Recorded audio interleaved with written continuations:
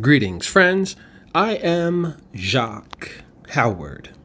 Reading Martin Luther King Jr. Was Here Again by Regi Taylor. Martin Luther King Jr. was here again. You would occasionally overhear neighbors on my block proudly proclaim in passing during my elementary school years in the mid-1960s Baltimore, Maryland, that Reverend Dr. King had been reluctantly cited again in our community. King was an occasional visitor to our family pastor, Reverend Dr. Marion Curtis Bascom, whom the Baltimore Sun newspaper described as a confidant of Martin Luther King Jr. Reverend Bascom pastored Douglas Memorial Community Church in historic West Baltimore, located at 1325 Madison Avenue. His family living quarters at the same address is an adjacent building, was 3 doors away from my family homestead at 1319 Madison Avenue. Within days of my birth, I was christened by Reverend Dr. Bascom, who also officiated my parents' wedding in the same large, ornate room where he would have received Reverend Dr. King. Dr. Bascom's stewardship of Douglas Memorial would extend 45 years from 1949 to 1995. He took the helm 1 year after he earned his Bachelor of Divinity degree from Howard University in 1948. During his tenure, he accumulated arrests for good trouble on behalf of the movement, exercising the same brand of fearless leadership locally that his friend, Dr. King, was becoming known for on the national stage. As a young child attending services under Reverend Bascom, one of the older kids in the congregation, 10 years my senior, and rumored to have had a big crush on the pastor's older daughter, Bernadette, was future Baltimore City State's attorney and Mayor Kurt L. Schmoke, currently the president of the University of Baltimore. Reverend Bascom's support for Schmoke was critical to his successful elevation to City Hall in 1987. On July 4th, 1963, 8 weeks before the historic March on Washington for Jobs and Freedom, where Dr. King gave his famous I Have a Dream speech, Dr. Bascom led a historic march in Baltimore County, Maryland, known as the Gwynn Oak Park demonstration, protesting the amusement park's whites-only Jim Crow policy prohibiting African American families from enjoying that facility. Marion Bascom and his fellow marchers were unceremoniously arrested. This act of civil disobedience, good trouble, happened almost exactly 1 year before President Lyndon Baines Johnson signed the landmark Civil Rights Act on July 2nd, 1964, with Martin Luther King's constant urging and lobbying helping to drive the process. Dr. Bascom marched with Dr. King in Birmingham, Alabama, led marches in Annapolis, Maryland, and attended the August 1963 March on Washington, about which he proclaimed, "It was electrifying." Bascom went on to say, King was putting into intellectual focus the highest and the noblest of the American tradition, and in that, he was also pulling together the accumulated hopes and dreams of every civilized people. An interesting historic sidebar, described as Team Trump's command center, the Willard Hotel on Capitol Hill was the scene of the crime for the January 6 coup plotters who for weeks were planning the insurrection intended to foment democracy's demise. On the night prior to the August 28, 1963 March on Washington, Martin Luther King Jr. spent the night at the Willard Hotel putting the finishing touches on his "I Have a Dream" speech to encourage democracy's rise. Marion Bascom once remarked that whenever Martin Luther King came to Baltimore, he engendered a tremendous following. The two men's personal relationship was such that Bascom referred to King privately by his nickname, Mike. The Reverend described the swirling public fervor unleashed whenever Dr. King was visiting this way. Everyone wanted a piece of him. The Bascoms observed an open-door policy toward my family within their home. Reverend Bascom's very lovely wife, Lutherine, was an exceptional school teacher and a quintessential neighborhood den mother revered in African American folklore. She was everybody's mom, lovingly stepping in as anybody's mom back in the day. The mom who would respectfully but firmly discipline you, then tell your parents. Mrs. Lutherine Juanita Martin Bascom Colho died November 27th, 2023, at 94 years old. The Reverend Bascom and their 4 kids were genuine extended family. As recently as these last 24 months, I've had contact with them, the 3 surviving siblings. Marion Jr. died prematurely as a very young man. Elder sister Bernadette is an Emmy Award-winning singer/performer and adjunct college music professor. Younger son, Peter, whom I credit with schooling me on the nuances of the game of football as a young kid, was an accomplished yachtsman who died in July 2022 after a brief illness. And Singleton, a seasoned criminal justice professional in municipal government. During the years when Dr. King visited the Bascoms, I have never personally witnessed his encounters in their home.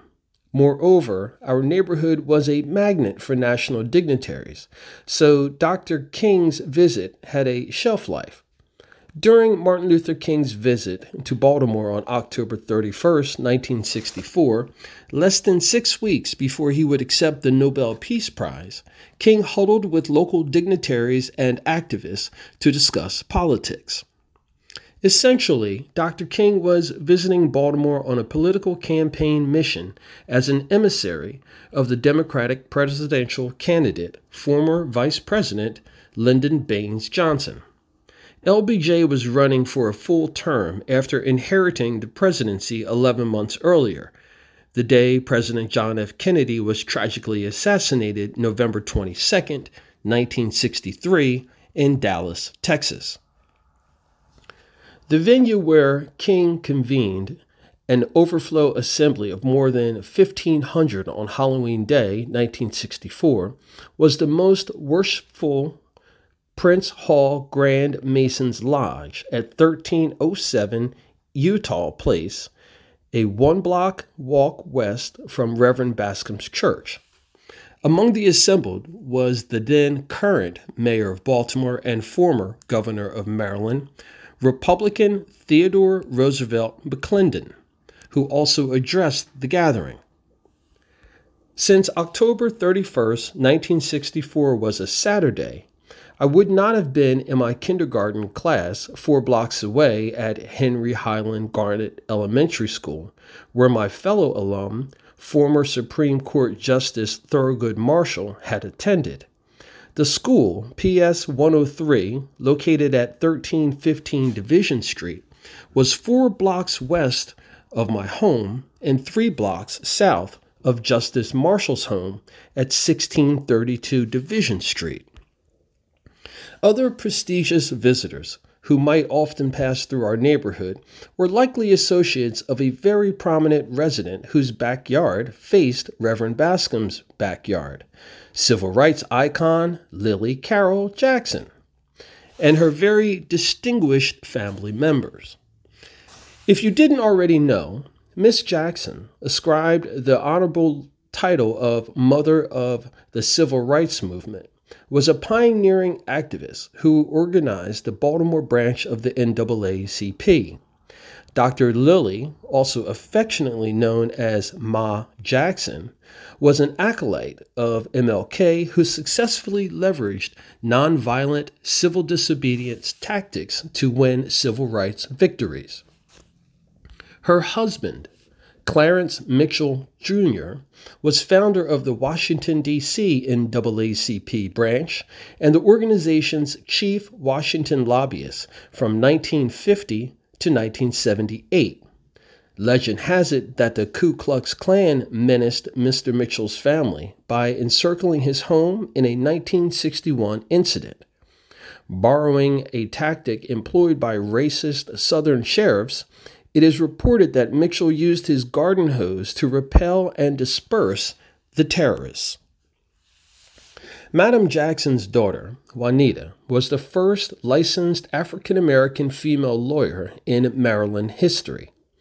Her brother-in-law, Perrin Mitchell, was the first African-American voted into the United States Congress from Maryland's 7th District in West Baltimore.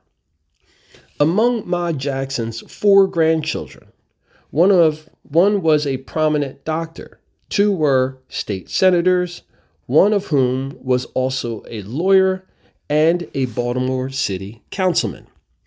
The 4th grandchild was a builder and real estate entrepreneur.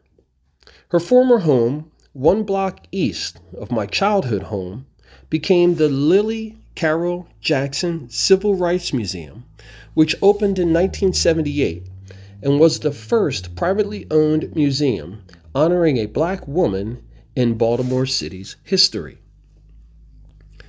It's not surprising that with so many civil rights celebrities regularly in and around our hood, you would hear whispered among anecdotes concerning them, particularly regarding King's visits among family members, friends, and neighbors, in grocery stores, churches, beauty and barbershops, and the like, most of which I've retained few details over the years. The one experience involving Peter Bascom, 4 years my senior, that I vividly recall for the implicit deadpan humor associated with it was Peter's description of his first encounter with Dr. Martin Luther King Jr. An avid lacrosse enthusiast who played for his school's team among several sports he excelled at, Peter could be frequently found in his home's driveway, practicing in the presence of his captive audience of 1, the family's bewildered German shepherd, Heinrich, whose weary eyes followed Peter's lacrosse ball back and forth for long minutes. On one of those occasions, Peter described to me how Reverend Bascom called to him from his den overlooking the driveway and invited him to come to meet his guest. "Peter, I would like you to meet my dear friend, Reverend Dr. Martin Luther King Jr." His dad beamed. Peter, perhaps 10 or 11 years old, very respectfully greeted Dr. King with a nod and a handshake, never relinquishing his lacrosse stick from his other hand, which he continued to gently twirl. After several awkward moments of silence, Peter politely asked his father, "Can I go now?" The values I inherited ostensibly through osmosis under the tutelage of Dr. King's colleague, Reverend Bascom, whose doctrine mirrored that of King's in many respects, motivated me toward a career in the humanities and service in whatever capacity I might be helpful to anyone, anywhere. It is amazing the way the human psyche, particularly children's, naturally absorb teachings. Until I was questioned by the sternly religious grandmother of a high school romantic interest about my religious and moral background, beyond what my parents may have imparted, I had never thought about the ramifications of Dr. Bascom's weekly proselytizing, which, because of our family's close social and physical proximity to the Reverend, me and my siblings were expected to sit at or near front and center every Sunday morning to hear his sermons. Besides, I had stopped attending church regularly nearly a decade earlier as I approached manhood, i.e., puberty. At the same time, although MLK was taken from us 55 years ago, we are still so inspired by the powerful pronouncements he delivered that we have imbued, as in many cases before Dr. Bascom, that our moral compasses still sway from those deeply held youthful lessons.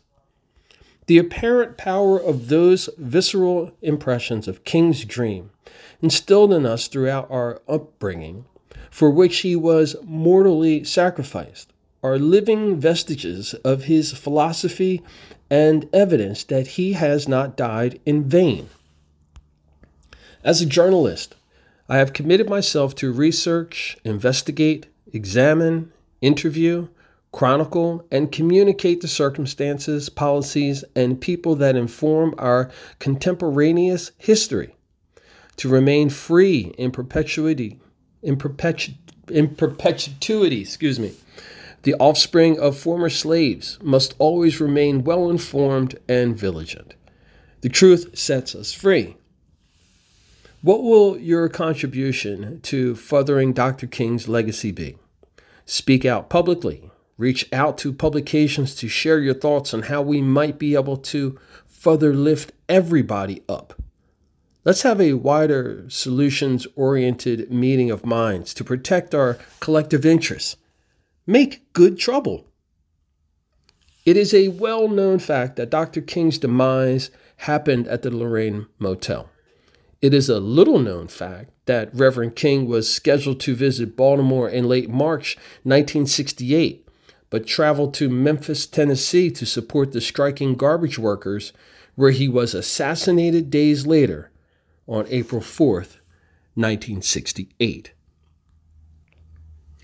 Reverend Bascom retired in 1995 and passed away from this life at age 87 on May 17th, 2012. Another obscure historical wrinkle that further connects the dots between Dr. King and Dr. Bascom's legacies is the current Democratic U.S. Senator from Georgia, Raphael Gamaliel Warnock. Reverend Warnock became the pastor of Douglas Memorial Community Church in 2001, 6 years after Reverend Bascom's retirement, and served until 2005. That same year, Warnock was appointed senior pastor of Atlanta's Ebenezer Baptist Church, Martin Luther King's former pulpit, where he continues to serve today. I could never have imagined that in 2018, exactly 50 years and 11 days after MLK's murder, serendipity would bring together Dr. King's son, Martin III, and my son, Reginald Jordan Taylor, in Baltimore, completing a cycle in the long, transcendent arc of history that Martin Luther King Jr. has reminded us bends towards justice. Happy Martin Luther King Jr. Day.